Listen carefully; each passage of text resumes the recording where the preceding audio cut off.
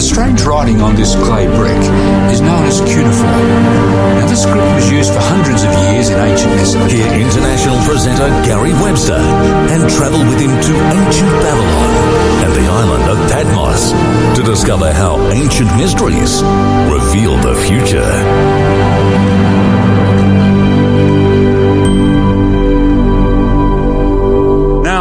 Jesus is telling us in Revelation now, through John's vision, evil is to invade the church. Why? Because sadly the church would turn away from God's word. That's what he's telling us. It's very scarce to get the word of God. It's very pricey. It is a famine, in other words. The church would turn from the word of God. Now, if you've ever studied a little bit of the history of Christianity, you will see just how true this was. Constantine was the first Christian Roman emperor. Constantine was very savvy. He could see that Christianity was growing. In fact, you know, even though the Romans had persecuted the Christians for nearly 200 years, it wasn't working. For every person they killed, 10 seemed to spring up in their place.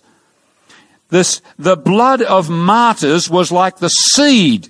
It just continued to grow as people were impressed by the fact that these people were so much connected with God that they died with joy, knowing that when they should wake again, they would have eternity. These people had a hope for the future. They had a purpose for living, and you couldn't stop them, even with all the persecutions of the Romans. And Constantine could see that Christianity was growing like wildfire, and it was going to take over his empire. And so he came up with a new idea. Being politically savvy, he said, if you can't beat them, join them. So Constantine became the first Christian Roman emperor. Now, this was a union of the government and Christianity, in fact. It was a political ploy on his part so that he could achieve his agenda. But it meant a union between the state and the religion, or the government and religion. Christianity, by 324 AD, became the official religion of the Roman Empire. In fact, Rome became Christian. But there was a high price that Christianity paid.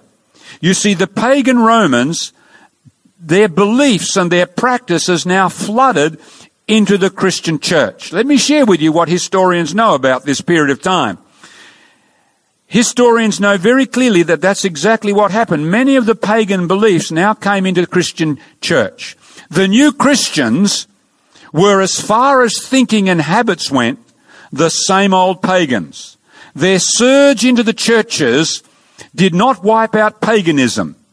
On the contrary, says the historians, hordes of baptized pagans, it says, meant that paganism had diluted the moral energies of organized Christianity to the point of impotence. In other words, now by this union of church and state, where many pagans flooded into the Christian church, not because it was some conscious choice, not because they wanted to follow Christ, but because it was convenient, because the government wanted it that way, sadly it affected the Christian movement in a big, big way.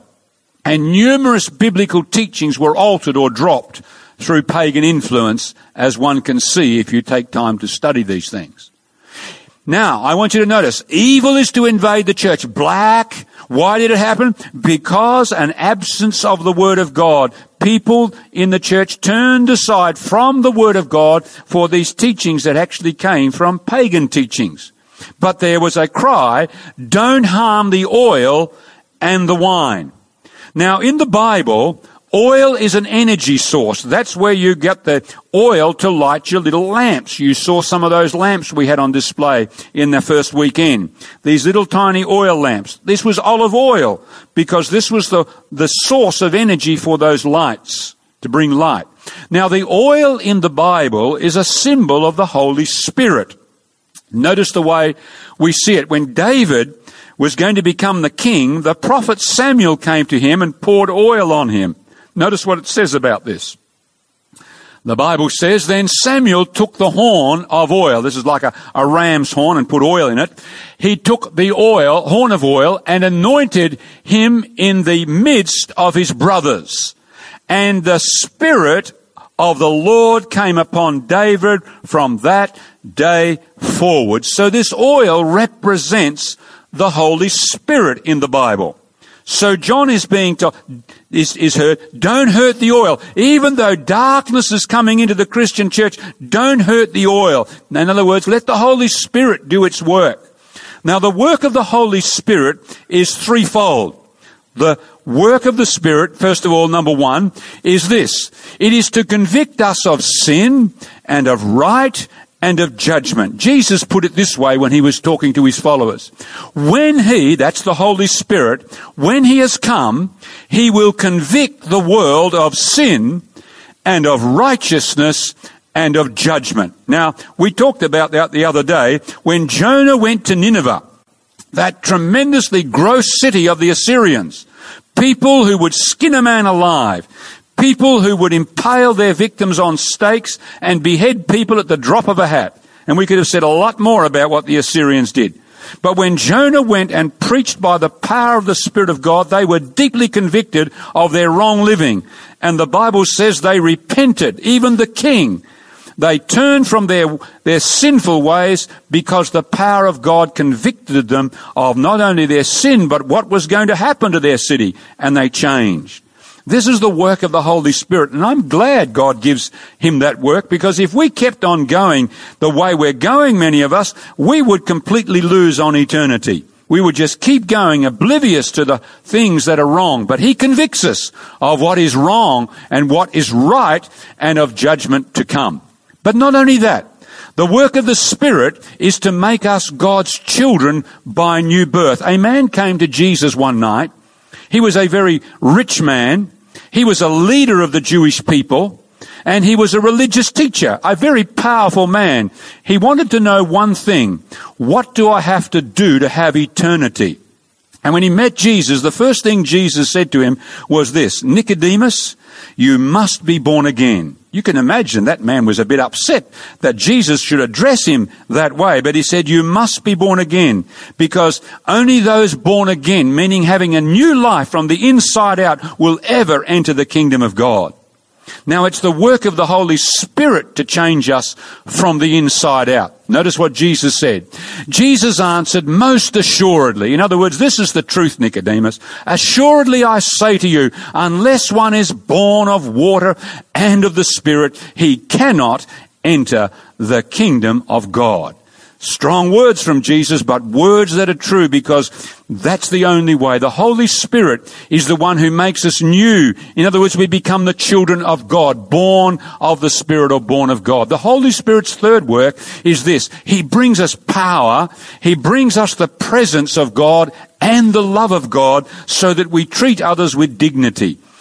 Paul wrote to his friends, and he said these words. He said, that he would grant you, according to the riches of his glory, to be strengthened with might or power through his Spirit in our inner being, or the inner man, inside, he said.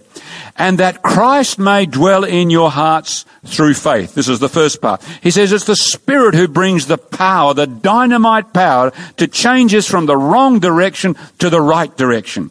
It's the Spirit of God who brings the presence of God into our lives. That's the wonderful thing. When we follow Jesus, we are never alone. God is always with us through his Spirit. There was a little girl. She was petrified of the dark, scared stiff of the dark, like many kids are.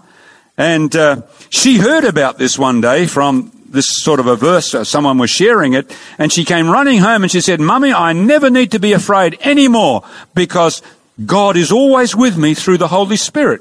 Her mother said, okay, if that's true, she was a smart lady. She said, if that's true, after dark, you go upstairs and stay up there for half an hour all on your own. Now, you imagine a little kid, half an hour in the dark. So when it got dark, the little girl went upstairs and she was there for half an hour. Half an hour later, she came running back. She says, Mummy, it was true. It's true. She said, I wasn't scared one bit. I knew that God was with me. And that's the truth, my friend. When we have accept Christ, we are never alone. God is always with us. A marvelous teaching. But the last one was this. We mentioned that the love of God comes to us. Paul wrote this to his friends in Rome. The love of God has been poured out in our hearts by the Holy Spirit who is given to us. That's why when somebody comes to Christ, the grumpy old man is going to become a sweet man. The violent kid like Vilelli is going to become as tame as a pussycat. Because God gives the love of God into our hearts. We become different people, and it's because of the Holy Spirit. That's why it said, don't harm the oil. But it also said, don't harm the wine. Now, we all understand from going to church, often many of us, or go to Mass or communion, whatever it is, we see this wine. This is a symbol of Christ's blood, which brings the new covenant. So if you've ever been to any of those Christian services where they have the communion or whatever it is, the Eucharist and so on, the wine is a symbol of Christ's blood, which brings the new covenant. Now, the Bible puts it this way. Jesus said, this cup is the new covenant in my blood, which is poured out for you. Notice he doesn't say it's just tipped, it's poured out. There is abundant grace in the death of Jesus Christ. What's the new covenant? We read that the other night, but I would remind you again. Paul writes to his friends, his Jewish friends, this is the covenant that I will make, says the Lord. He says, I will put my laws in their minds. In other words, we will want to do the right thing. And I will write them in their hearts. And I will be their God, and they shall be my people. We'll belong, he says. And all shall know me. In other words, be my friend. From the least of them to the greatest of them. I will be merciful to their unrighteousness and their sins and their lawless deeds, he says, I will remember no more. You can sleep like a baby with that sort of a promise, can't you? Beautiful promise. This is the new covenant. It means we are forgiven. Our past is taken away. Number 2, he says, we are reconciled to God. God is our friends. Even more, we are his children. And thirdly, he says, God's law is in our lives. We become good people from the inside out. The angry person becomes sweet. The dishonest person becomes honest. The drunkard becomes sober. The proud becomes humble. That's the power of the Holy Spirit who comes to us and does all that sort of thing for us. And through Jesus Christ, this is what is called the new covenant. And it's by the blood of Jesus himself, we just read. So he says, don't hurt the oil, don't hurt the wine. So here is a new life of powerful, loving living. And it comes because God makes the Holy Spirit available to us. So the third seal, I should say, is the Christian church from 313 AD down to 538 AD. What is happening here?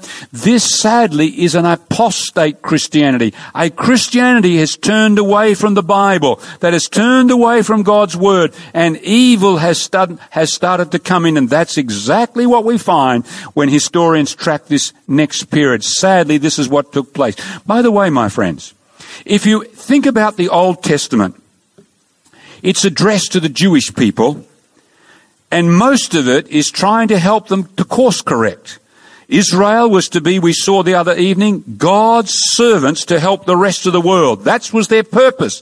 They were put on earth, they were part of God's plan to help the rest of humanity find peace, find joy in life, find a hope for the future, find meaning in life. But most of the time they turned away from God's words, from his commandments, we saw, and that's why the prophets were sent again and again and again. Now in the Christian period, we notice that God sends messages to the Christian church because they are to be his instrument to help the world today. And God says it like it is because he wants to help people who profess to be his followers, and he wants them to be helpful to the rest of the world, to help the world to come to a knowledge of life. So God sends messages, and sometimes they are a little bit hard for us as people to understand, but that's what it says. There's the apostate Christianity, Christianity that's moved aside, that's fallen down. God is trying to bring it back to the truth of the Bible here. Number 4 now, we notice. The 4th seal. John sees in the 4th seal a pale horse. Notice what it says here. 4th seal. When he had opened the 4th seal, I heard the voice of the 4th living creature say, "Come and see." So I looked, and behold, a pale horse. And the Bible says, and the name of him who sat on it was Death, and Hades followed with him.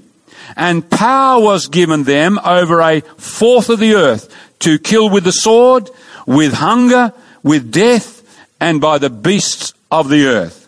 Here we have a picture of Christianity in the next phase, from 538 AD to around about 1500 AD, 1517, and we'll see why tomorrow. It's that period. Why is this? What's going on here? In other words, death is going to come. Now you see, what have we gone? We've gone from a white horse to red to black, which is a famine going on. And if you keep a famine going on, what comes next? You die, death. And this is the progression we're seeing in John's 7 seals, the first 4. Death is now following on the heels of a famine. Now, first of all, he's talking about spiritual death. Because, sadly, as the Christian church departed from the Word of God and started to take on board many of the things from paganism, as history shows us, sadly, we find that death comes in, spiritual death. The Bible puts it this way: "And you he made alive who were dead in trespasses and sins." It's possible, the Bible says, we can be a living dead person spiritually. We have no eternal life in us. That's what it's saying. We're just a human being without the hope of eternity because we have no Christ in our life. "You he made alive who were dead in trespasses and sins, in which you once," he says, "walked according to the course of this world." You were following the things of the world, he's saying. "According to the prince of the power of the air." That's a name for Satan in the Bible. "The spirit who now works in the sons of disobedience." All of us once lived like that, says Paul. We lived for ourselves. We followed the devil, even though we didn't realize it, because we weren't following the ways of God and his word. Jesus said, as we saw, "The words I have spoken to you, they are spirit and they are life." So if we discard the word of God, if we turn away from God and his word, then we turn away from life. All that's left is death. And that's what was happening within Christianity, sadly. An absence of the word of God gives famine, spiritual famine. And it produces spiritual death. This is what happens in our own personal lives. Should I turn away from God and his word, we will be spiritually dead inside. Our homes, should the family neglect the word of God, there will be a deadness in the home. Should families do that, the nation, the community is dead spiritually, and there is really not good that follows. You see, because when people do not follow the word of God, they follow the ways of the devil. And the ways of the devil, Jesus said, are lying and destruction. And that's one reason why in countries like our own, in Western countries, which have discarded the idea of God and therefore discarded and put away his word, that's why we are reaping the whirlwind today. That's why we're going down morally, because we have no guide as to how we should guide our homes, our nation. We are following the old devil, sadly. And that's what happened. An absence of God's word brings famine, and eventually it produces spiritual death. But not only spiritual death, physical death follows.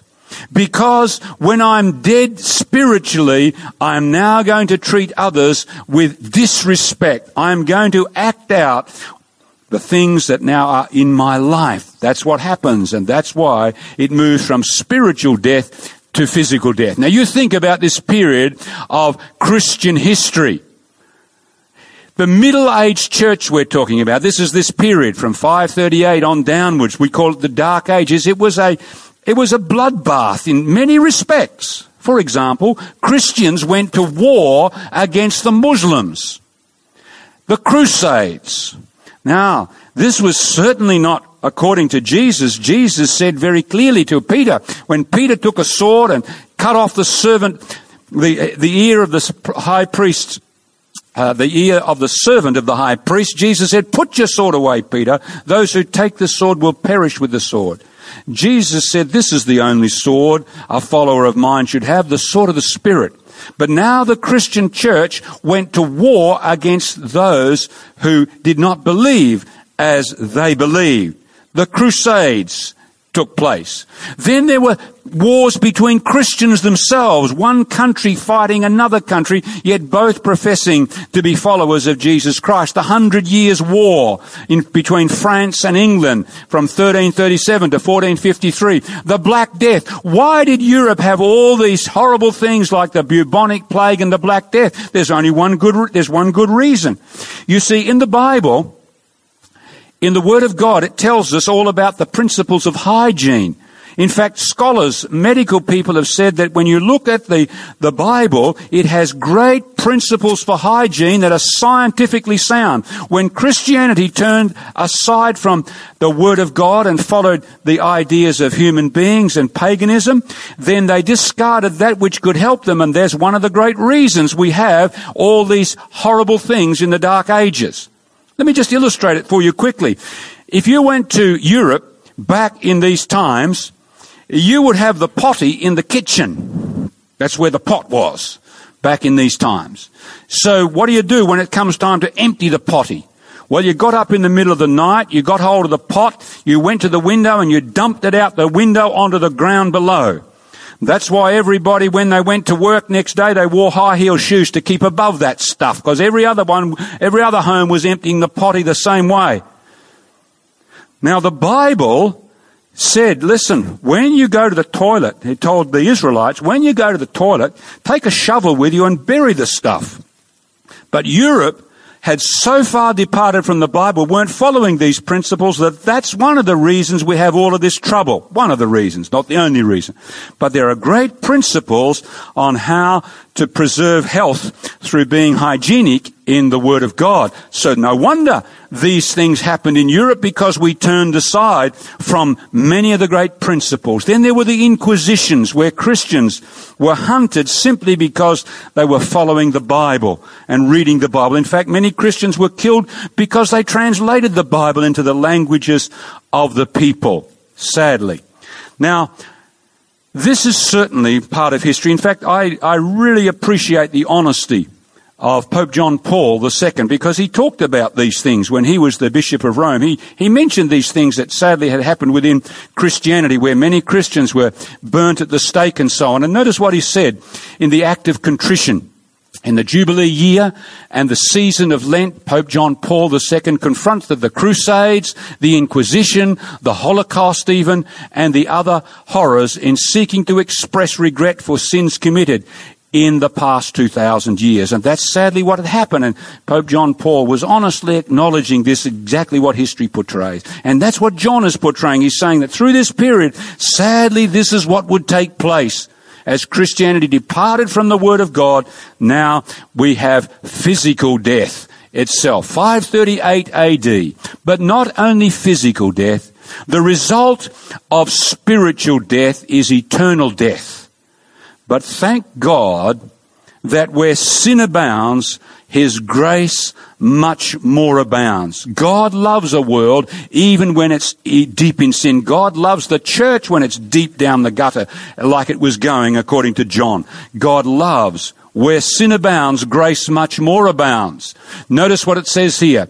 Paul has just talked about how people are spiritually dead, and then he mentions these words to his Ephesian friends. But God, who is rich in mercy, because of His great love with which He loved us, even when we were dead in trespasses, he made us alive together with Christ. And then he uttered these words, by grace you have been saved. I don't know what your life is like tonight and what's happening in your life, but I know one great truth, and that is this. We may be so low down because we've done so much bad stuff, but God's love is greater than our worst stuff, and that's what he's telling us there. But God, who is rich in mercy, made us alive with Christ, meaning when Jesus died and rose again. When we accept him, we have life. So here was this fourth period now, a period in which from 538 AD, sadly because there was a famine for the word of God, now we have a period down to 1517 where in the Christian church we have deathly Christianity.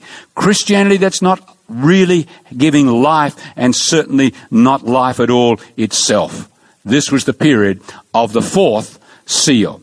Finally, for tonight, the fifth seal. John sees souls under the altar in this fifth seal. Souls under the altar. Notice what he says. When he opened the fifth seal, I saw under the altar the souls of those, he says, who had been slain for the word of God and for the testimony which they held.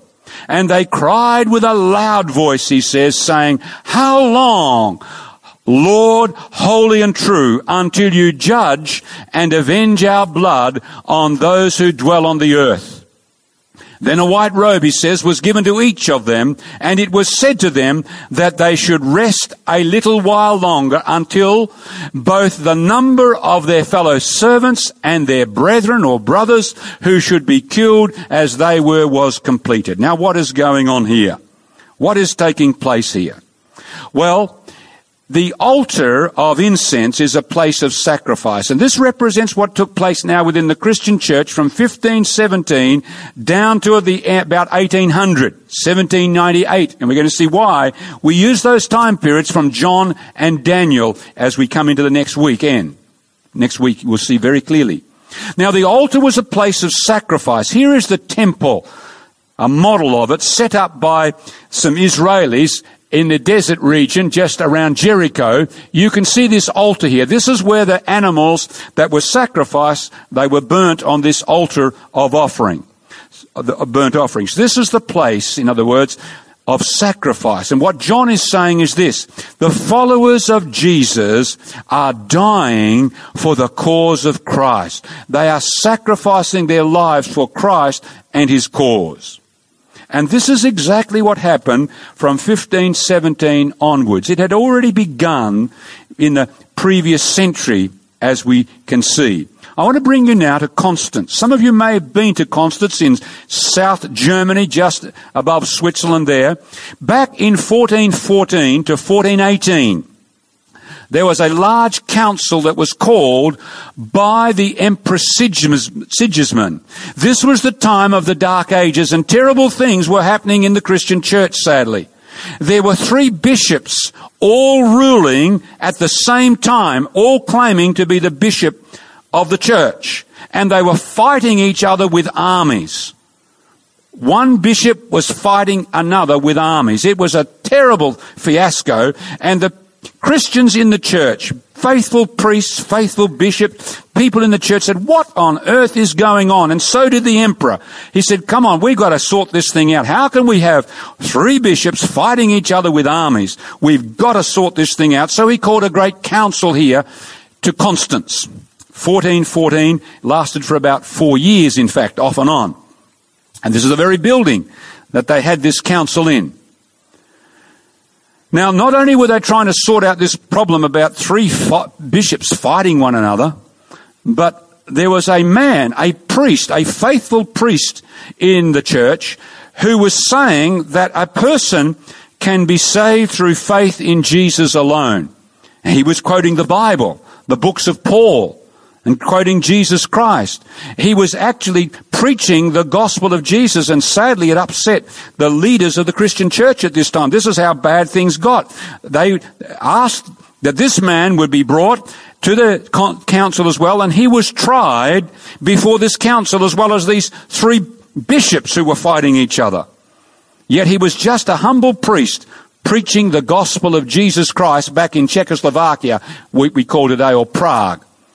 Now, the citizens of Constance have put up at the end of the jetty over Lake Constance this incredible statue. You can see it today. The statue twists around. Now, it's a prostitute, this lady, and she's got her hands up in the air, as you can see, and in one hand is a naked pope and a naked emperor. Now, what's going on here? The reason they've put this up is this is how bad things got in the Christian church at this time in history, that the people said, we've got to change. Cardinals, bishops, priests, and even the emperor said, we've got to change. Something's going wrong. Why did they have this prostitute like this? Because 700 prostitutes turned up to this council to serve the 800 prelates and priests and so on who came to this council.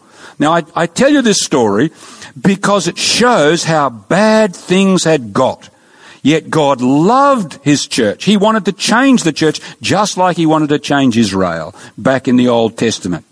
But that's how bad things had got. And John points this out. Now, sadly, one of the first heads to roll because he was crying for a change was that of John Huss. And John Huss was taken out to this very place where you see this stone. And this humble priest of the church was burnt to death, as was his friend Jerome a year later. A sad time in the history of the Christian church. But from then on, many faithful priests, many godly bishops, they lost their lives as well during the next 200 or 300 years because they were in the church calling for a change, calling for a reform, calling for something different. In fact, you know, in France, sadly, in the great cathedrals of Paris, like the Notre Dame Cathedral when on St. Bartholomew's massacre, where over 20,000 Christians were slaughtered by the soldiers of the church, sadly, for following the Bible and reading the scriptures. When that happened, the bells of the cathedrals rang for joy. You can see how bad things had gotten. In fact, when we go to England, we see that some faithful bishops, 3 of them, gave their life. They were burnt to death. And as 2 of them were side by side, each was being burnt, about to be burnt, one of them looked over to his friend and he said, Master Ridley, you be faithful, because we will light a fire today that will set England ablaze. And it's true. As a result of the death of these faithful bishops, England was helped to understand we must come back to the Bible. So even though these people gave their life, they helped others to come back to the Word of God. But I've shown you this tonight so that we can understand how deep things had gone away. John had portrayed, yes, this would happen, sadly, within Christianity. Darkness would come in, then this would be followed by death, and then even more death when people who were faithful people in the Church of God would give their life. And this is what happened. Thank God it ended around the end of the 1700s. John, in his 5th seal, souls under the altar, faithful people who gave their life for the cause of Christ. What's he telling us? From 1517 down to 1798, we have a period of what we call the Christian martyrs. The martyrs of Jesus, faithful men and women, priests and bishops who loved God and gave their life to help many men and women come to a knowledge of Jesus Christ.